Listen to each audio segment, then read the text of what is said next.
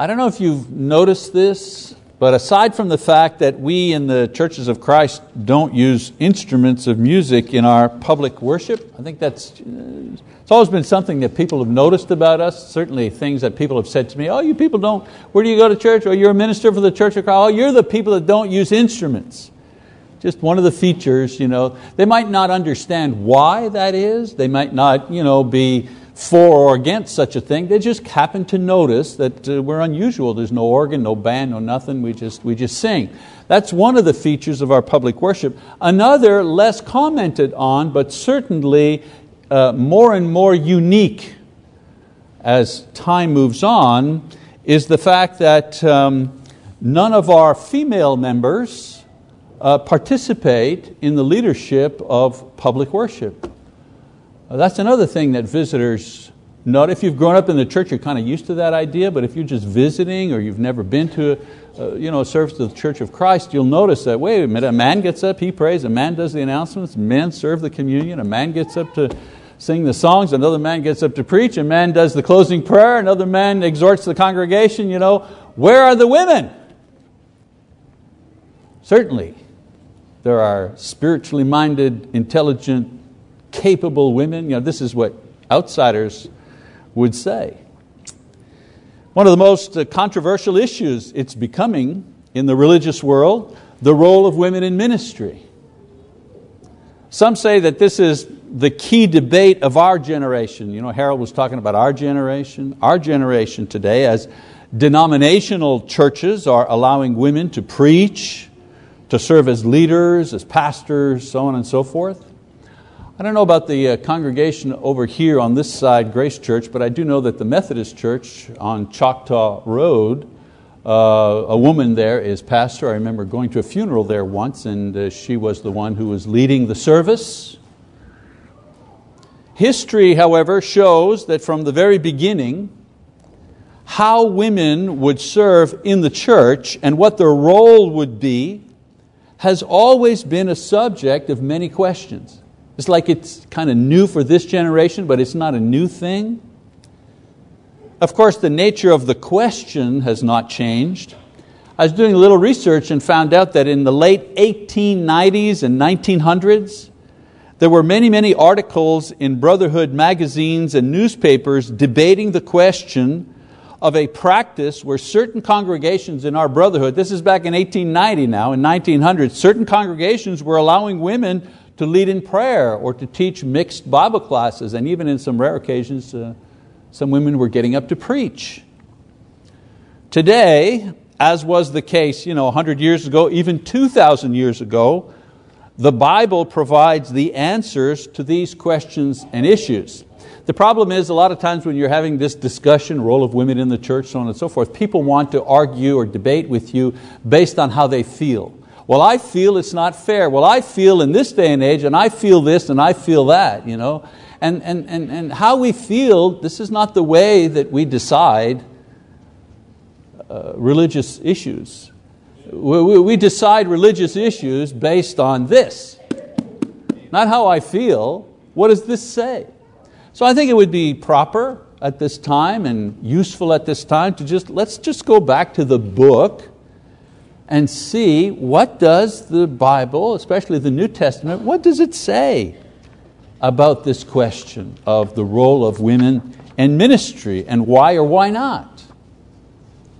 Why or why not are they not included in public worship? The reason for that, is it a tradition? Is it misogyny? Is it male chauvinism? What's the problem? Are we old-fashioned? Are we legalists? Well, what's our problem, as some would say? Well, first of all, we need to understand that God ordained the roles of men and women in the family and in the church, but not in politics or in business. We need to kind of separate that. The progress of fair and equal treatment for women in the workplace, this is a just and necessary and worthy thing to support and to praise. If a woman is an accountant, she ought to be making the same money as the male accountant in that department. If a woman is a physician, she ought to be making the same money as her male counterpart. That's like almost like a no-brainer. Also, we should elect the very best person to lead in government, whether it's local government, the mayor, all the way up to the presidency. This type of choice should be based on integrity and courage, wisdom, creativity, compassion, knowledge, experience. These are the ways that we decide who our leaders should be. Not wealth, how rich they are, certainly not the color of their skin, or their gender. So that also is a worthy thing in our country and in our nation. We have women who serve our state, Governor Fallon, and at every level, women have distinguished themselves in public service, and that's a good thing. In the family, however, and in the church, God has established and communicated His will on the specific roles that men and women are to occupy.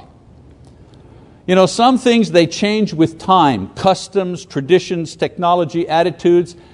Things have changed with time for the better. For example, for women in the workplace, for women in politics, that women should have the right to vote and so on and so forth. These things have changed, and that was a good thing. But other things are timeless, and they remain regardless of the age we live in or the country that we happen to inhabit. The roles of men and women in marriage and in the church are things that the Bible says do not change. I'll just read one passage, familiar one. Jesus answered and said, "Have you not read that He who created them from the beginning made them male and female? That's why the one who created them from the beginning has a right to establish what the role is, because He's the one who created them from the beginning. For this reason a man shall leave his father and mother and be joined to his wife, and the two shall become one flesh, so they are no longer two but one flesh. What therefore God has joined together, let no man separate." Why did I read this passage? I read this passage because Jesus said God has established male and female. God has established marriage from the beginning, and God continues to establish the roles that each play in marriage from the beginning to the very end. Jesus confirms that the institution of marriage, for example, was permanent and not subject to change, despite how human laws and customs change. It doesn't matter if the NFL won't bring a team to this city or won't have its a Super Bowl in North Carolina, because the people of North Carolina, they don't want men to go into women's bathrooms. It doesn't matter. It doesn't matter what the NFL says or what Hollywood says. Who cares what they say? Since when are they the purveyors of what is right and good and just? Since when? It's God who decides. Why? Because God is the one who says, or Jesus says, God is the one who made them male and made them female, and made the man and the woman into one unit in marriage. Not two men, not two women, not a man who thinks he's a woman, not a woman who thinks he's a man. That's human, sinful, fleshly perversion at work, codified by laws, influenced by public opinion, driven by sinful men and sinful women in powers of position. Let's keep our eyes open, folks. The Bible teaches specific things about the woman's role in the home, in the world, in the church. So our study this morning will focus on her role in the church, especially in regards to teaching and authority and roles of leadership. Can't do it all, only got about 30 minutes, so we'll focus on the woman's role in ministry in the church. What does the New Testament say on that? Now, the Gospels do not deal with this issue directly in commands or examples, but we see that in every instance where teaching is done in Jesus' name, it's always done by the men. Notice He sent out 70 men. It doesn't say a mixed group of men and women. He sent out 70 men. He could have picked one woman, 35 and 35, 20, 50. He sent 70 men. And then when He chose His closest disciples, apostles He called them, He chose 12. Boy, if there ever was an opportunity to make a precedent, and if there was ever someone who was permitted to make a precedent, it was Jesus. And what does He do? He chooses 12 men. Even after we lose one of them, Judas, and we got to pick one. What do? They're men and women up in the upper room, right? Godly women, believing women, smart women, spiritual women. What does He do? They pick another man. Women are Jesus' disciples. They support His ministry. The first to witness the resurrection. Are you kidding me? What kind of honor that is? But the commission to establish the church given to the apostles, not to women. Again, Jesus had the authority to do so, but He chose not to. There's a reason for that. So let's look in the book of Acts, for example. Yes, Matthew 28:20, forgot to read that one. Jesus saying to the apostles to observe all that I command you. Well, all that I command you includes all the teaching that the apostles give regarding the role of men and women in the church. That's included in the all that I command you. So let's go to a chapter, book of Acts, shall we? There it is. Acts chapter 1, verse 21. It says, therefore it is necessary that of the men who have accompanied us all the time that the Lord Jesus went in and out among us. So men and women are gathered after the resurrection and the ascension, and a man, the term here is for male, not generic human being, a man, it says, had to be chosen to replace Judas. Many women were there, as I mentioned, also witnesses of the resurrection, but Peter specified a man. Could have been time to establish a precedent. If not then, why not? Because the inspired apostles were led to choose a man. It was God's will. Let's look at Acts chapter 18, verse 26. It says, and he began to speak out boldly in the synagogue, but when Priscilla and Aquila heard him, they took him aside and explained to him the way of God more accurately. This is Apollos. He was preaching. And his preaching was lacking in certain information. Here's an instance where a man in the company of, here's an instance where a woman in the company of her husband is teaching a man.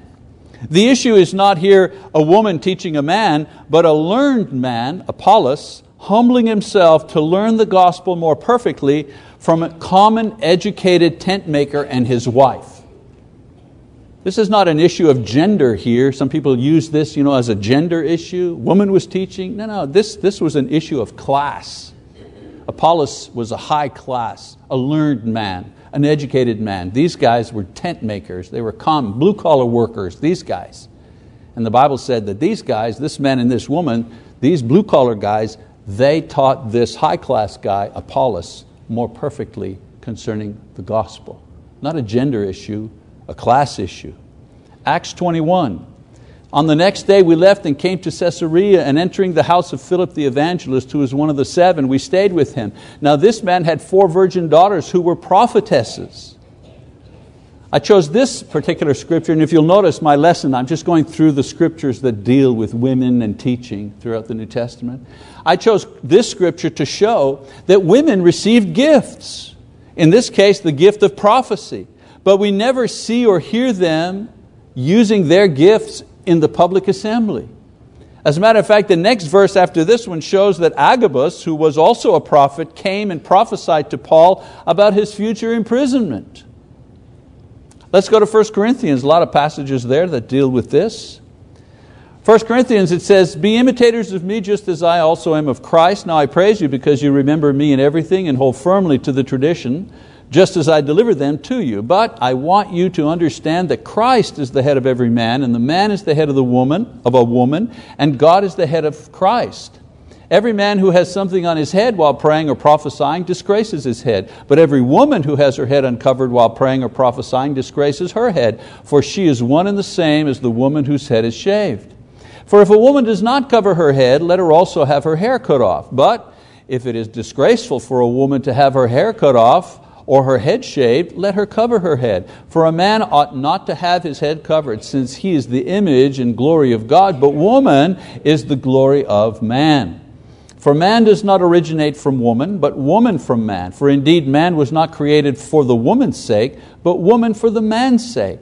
Therefore the woman ought to have a symbol of authority on her head, because of the angels. However, in the Lord neither is a woman independent of man, nor is man independent of woman. For as the woman originates from the man, so also the man has his birth through the woman. And all things originate from God. Judge for yourselves. Is it proper for a woman to pray to God with her head uncovered? Does not even nature itself teach you that if a man has long hair, it is a dishonor to him? But if a woman has long hair, it is a glory to her. For her hair is given to her for a covering, but if one is inclined to be contentious, we have no other practice, nor have the churches of God. A long passage, I know. But the issue here is that women in the church should maintain the visible symbol of their submission to their husbands, which in that day was the covering of the head with a veil. That's the point here. To remove the veil, Paul says, was to reject their role of submission to their husbands in that culture. Freedom in Christ did not permit men to be free from the family responsibility, nor did it free from the woman being in submission to their husbands. That was what was happening here. This symbol should be in place when exercising spiritual gifts that perhaps husbands didn't have, so that although praying and prophesying, they still demonstrated a submission to their husbands. Again, I'm trying to explain this passage as it was being interpreted in that time. So this passage doesn't talk about the public assembly. It talks about a woman's attitude in balancing her freedom in Christ and her role as a woman. To remove the veil in that era would be a disgrace, Paul says. Why? Because in that era, prostitutes were the ones that didn't wear veils. Like today, you want to spot a prostitute, you go to some area in town. How do you spot the prostitute? Well, short skirts, high boots, too much makeup, revealing clothing. That's how you spot them, right? Well, in those days, how did you spot them? They didn't have a veil. They just took the veil off. They were available, no pun intended. But Christian women did not do that.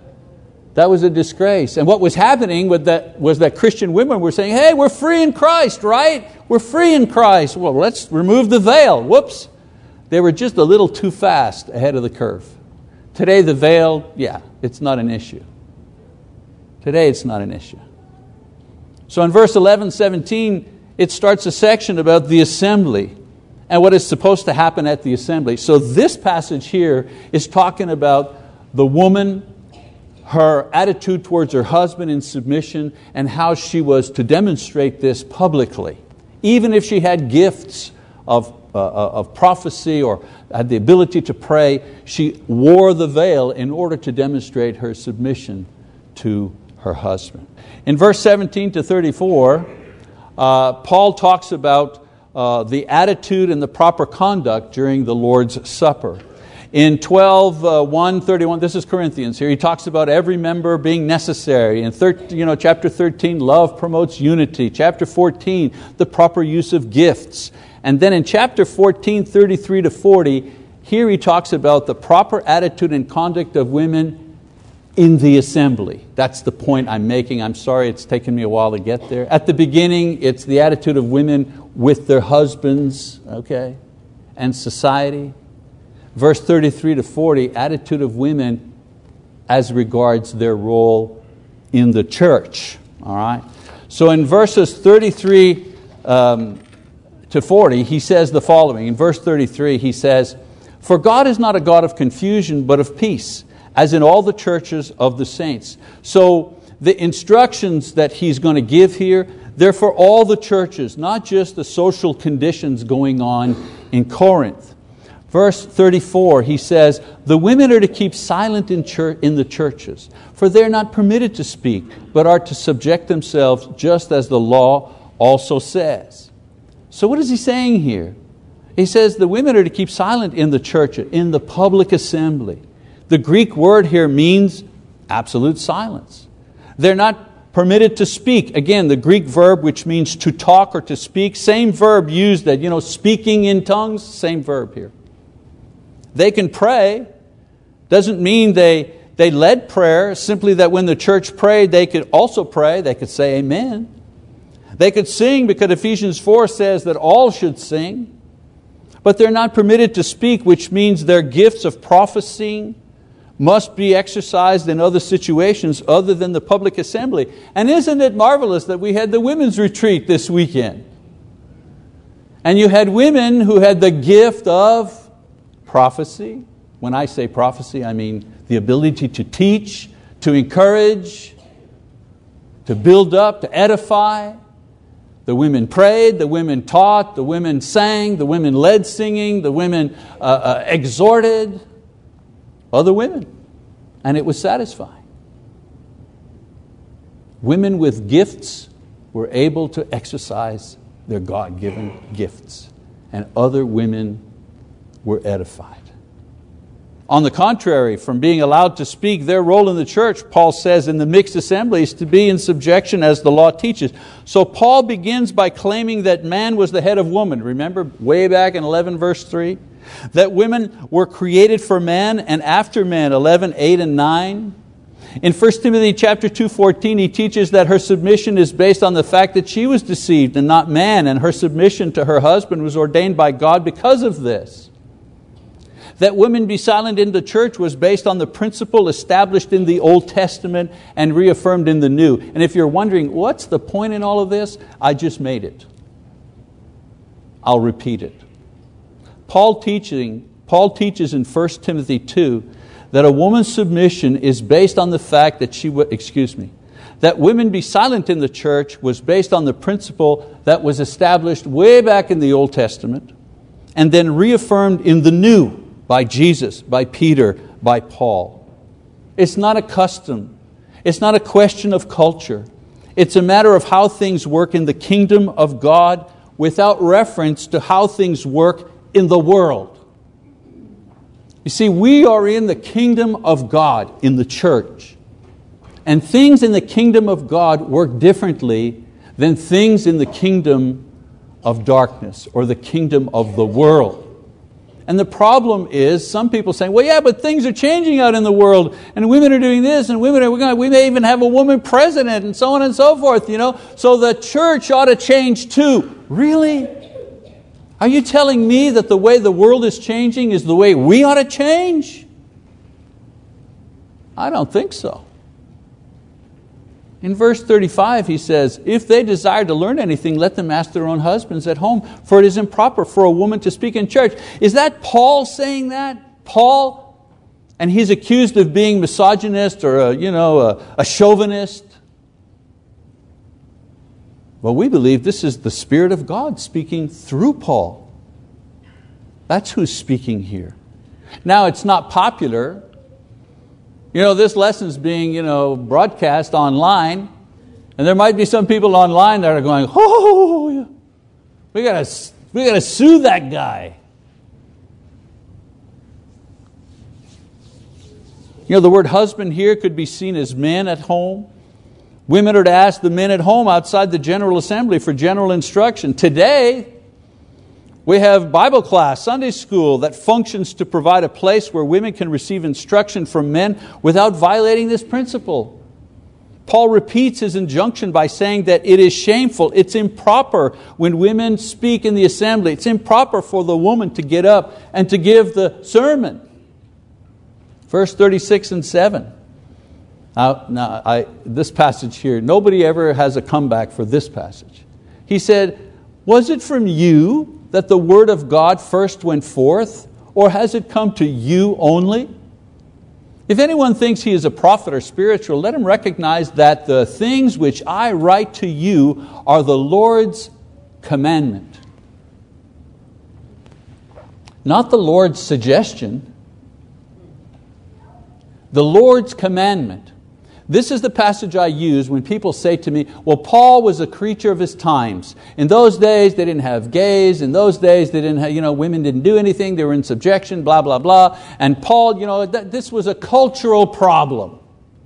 But today, things have changed. Well, things have changed in the world, but they haven't, have they?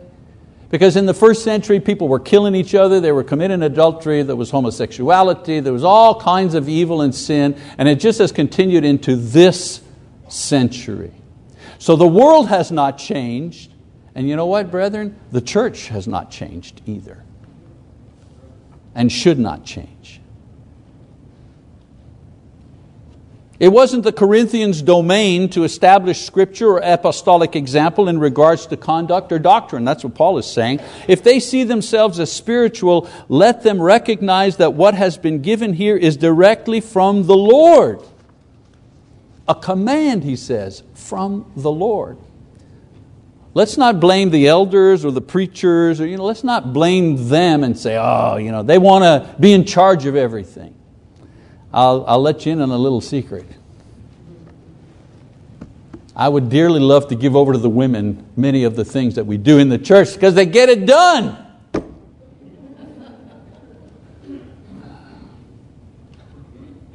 Galatians chapter 3, he says, for you are all sons of God through faith in Christ Jesus. For all of you who were baptized into Christ have clothed yourself with Christ. Therefore, there is neither Jew nor Greek, there is neither slave nor free man, there is neither male nor female, for you are all one in Christ Jesus. This is the famous passage also that says, well, we're all one in Christ. We're all the same. But Paul says that we are all united into one common body, one salvation, one purpose by Jesus Christ. In other words, we are all precious and saved and inhabited by the Spirit. Male, female, free, slave, Jew, Greek, it doesn't matter. All of us are saved in exactly the same way. We're getting exactly the same reward. The Spirit inhabits us exactly in the same manner. What has not changed is my role as a man in my home and my role as a minister or servant in the church. That hasn't changed. It doesn't say we abandon our roles as men and women. Ephesians 5. Therefore be careful how you walk, not as unwise men, but as wise, making the most of your time, because the days are evil.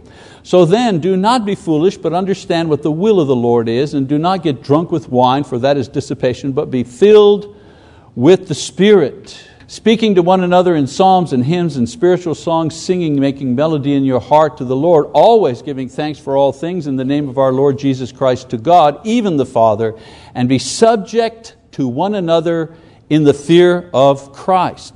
We are to submit to one another in love and humility and service.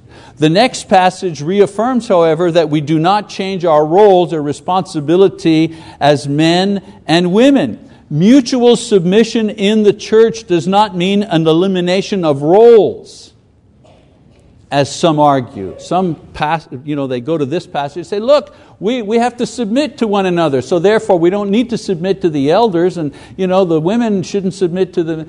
No, he's not saying that. I submit to my sister in Christ. How? Because I respect her. The older women as mothers, the younger women as sisters. I treat them in love and respect, in purity, in honor. That's how I submit to them and how they submit to me. 1 Timothy chapter 2. For this reason I was appointed a preacher and apostle. I am telling the truth, I am not lying, and a teacher of the Gentiles in faith and truth. So as an apostle, Paul teaches them concerning their conduct and their role in the church. The reason I showed this passage is to show you that Paul is setting up what he's going to tell them. He's going to say, here's how you ought to conduct yourself in the church. Okay? So we go to verse 8. He says, therefore I want the men in every place to pray, lifting up holy hands without wrath and dissension. The men, again the word used, generic, males, to pray. Worthy men are to pray in every place. And it certainly means in the public assembly. Verse 9 and 10, likewise I want women to adorn themselves with proper clothing, modestly and discreetly, not with braided hair and gold or pearls or costly garments, but rather by means of good works, as is proper for women, making a claim to godliness. Godly women are to concentrate on good works, not good looks. Some have used this passage to say, oh, you're not allowed to put on makeup, you're not allowed to wear pants, you can't wear jewelry, you can't have your hair done at the hairdresser's. No, it's not what he's saying. He's saying, make sure that it's your good works that you're focusing on, and not, the interior, not the exterior. Good works, not good looks. Verse 11, he says, a woman must quietly receive instruction with entire submissiveness. How can you twist this to mean or say something different? A woman's learning, which was not to be denied. This was revolutionary at this time. The women needed to be taught equally. Today we think nothing of that, but in those days that was, are you kidding me? That was revolutionary. That women should receive instructions? Puh. Her freedom and value in Christ gave her access to learning which she did not have in the Jewish system, where the men and the women were actually separated. This learning, however, was to be done in quietness, without agitation, without herself taking an active part in the teaching. This learning in quietness needs to be done with an attitude of, what does he say? Submissiveness. The word means to place oneself under. It means to place oneself under willingly. This isn't slavery. The wife who's in submission to her husband, she gives this submission as a gift to her husband. It is the most precious gift she gives him. In return, he gives her the assurance that he is ready to give himself, his life up for her. That's his precious gift. I've never met a man whose wife was in submission to him who did not want to give his life for his wife. And I've never met a woman who knew that her husband would give his life for her, who would not happily give him her submission in love. Verse 12, but I do not allow a woman to teach or exercise authority over a man, but to remain quiet. So a woman is not, what does he say, is not to teach a man. Not that a woman is not to teach. Women were encouraged to teach unbelievers, Priscilla and Aquila, to teach each other, Titus 2, and to teach their children, 1 Timothy 3:15. They were not permitted, however, to teach men in the assembly. This was the role of pastors, evangelists, teachers, elders, if you wish, who were men. And a woman was not to have authority over a man. A woman was not to be in a position of authority over a man in the church, not in government or a tinker. This role was not given to her by God. Even if elders gave a woman the opportunity to preach and gave her the authority, the Word does not give this. It is not something which is to be given. She is rather to remain in peacefulness and in quiet. Verse 13 to 15. For it was Adam who was first created, then Eve. And it was not Adam who was deceived, but the woman being deceived fell into transgression. But women will be preserved through the bearing of children if they continue in faith and love and sanctify with self-restraint. So Paul answers, why is it like this? He says, well, the position of the sexes was established by God at creation. Woman was quite deceived, he says, not man. Woman's primary role is as homemaker and will be preserved in this role through faith and purity and love. It doesn't mean that women cannot work outside the home. It simply clarifies her important and primary role inside the home. 1 Timothy chapter 3, verse 12. Deacons must also be husbands of only one wife and good managers of their children in their own households. Only men can be deacons. Why? Because a woman cannot be the husband of one wife. Well, in our society she can. Titus 1:6, namely if a man is above reproach, the husband of one wife, having children who believe, not accused of dissipation or rebellion. Only men can be elders. Women cannot be the husband of one wife. Romans 16:1, I commend to you our sister Phoebe, who is a servant of the church, which is in Cenchrea. The word here, the reason I show this is another passage that people show. Look, she was a deacon. If you can have a woman deacon, then you should be able to have a woman elder. Well, the problem here is the language doesn't support that idea. That's a tricky thing about language. It means what it means, not what you want it to mean. And so the word diakonos here, servant, it can be translated in three ways in the New Testament. It can be translated, it can be translated minister, 27 times, translated as minister. Diakonos, translated 7 times as servant, translated only 3 times as deacon. And translated deacon only in context where a person actually holds the office as an official deacon, helper to the elders. So in Romans 16:1, the translation is servant. Servant. Phoebe was a servant in the Lord. How was she a servant? She took a message from one place and she traveled to Rome to bring the message to Paul. She was a servant. So what are the responsibilities and limitations of today's Christian woman in the church? Women are responsible to make disciples, to teach others the words of Christ, to maintain fellowship, to serve the church and the world in the name of Christ, to offer the Lord their sincere and enthusiastic worship. They are limited in only 2 specific areas. They do not pray or lead or teach in a mixed worship assembly, 1. And 2, they do not hold positions of authority over men, again, in the church. And here it is. I know it's been a little long, but there were so many scriptures that talked about this.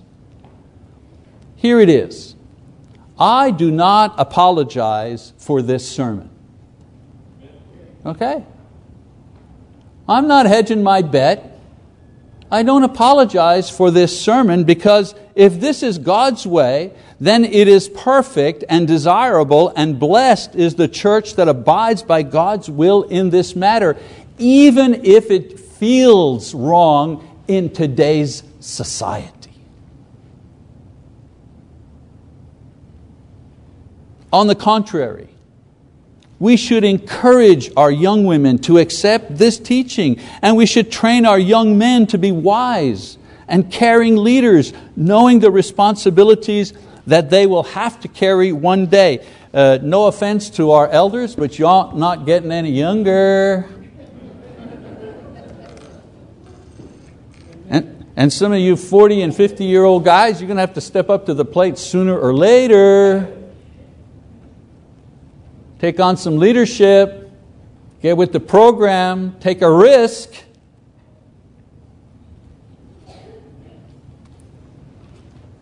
We may have different roles of service in the church, but both men and women have exactly the same need, and that is to have their sins washed away in the blood of Jesus Christ.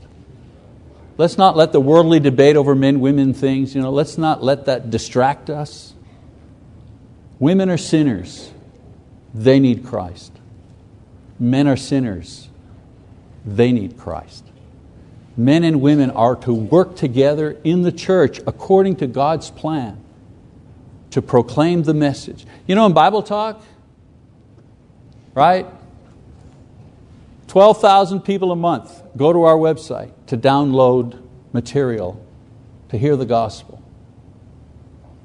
In a period of 3 months, almost 4,000 ebooks are downloaded by people who are reading this material. I could go on and on with the numbers, but the point I want to make, the majority of the people who work for Bible Talk are women.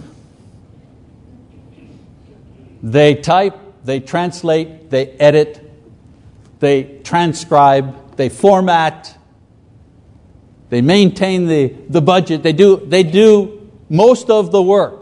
Hal just sits behind the camera and I just talk.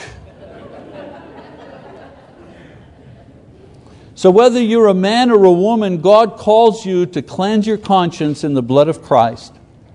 And whether you're a man and a woman, you do this by confessing His name, repenting of your sins, and being baptized for the forgiveness of those sins. So whether you're a man or a woman this morning, if you need Christ, in your life today, then we encourage you to come forward now as we stand and as we sing our song of invitation.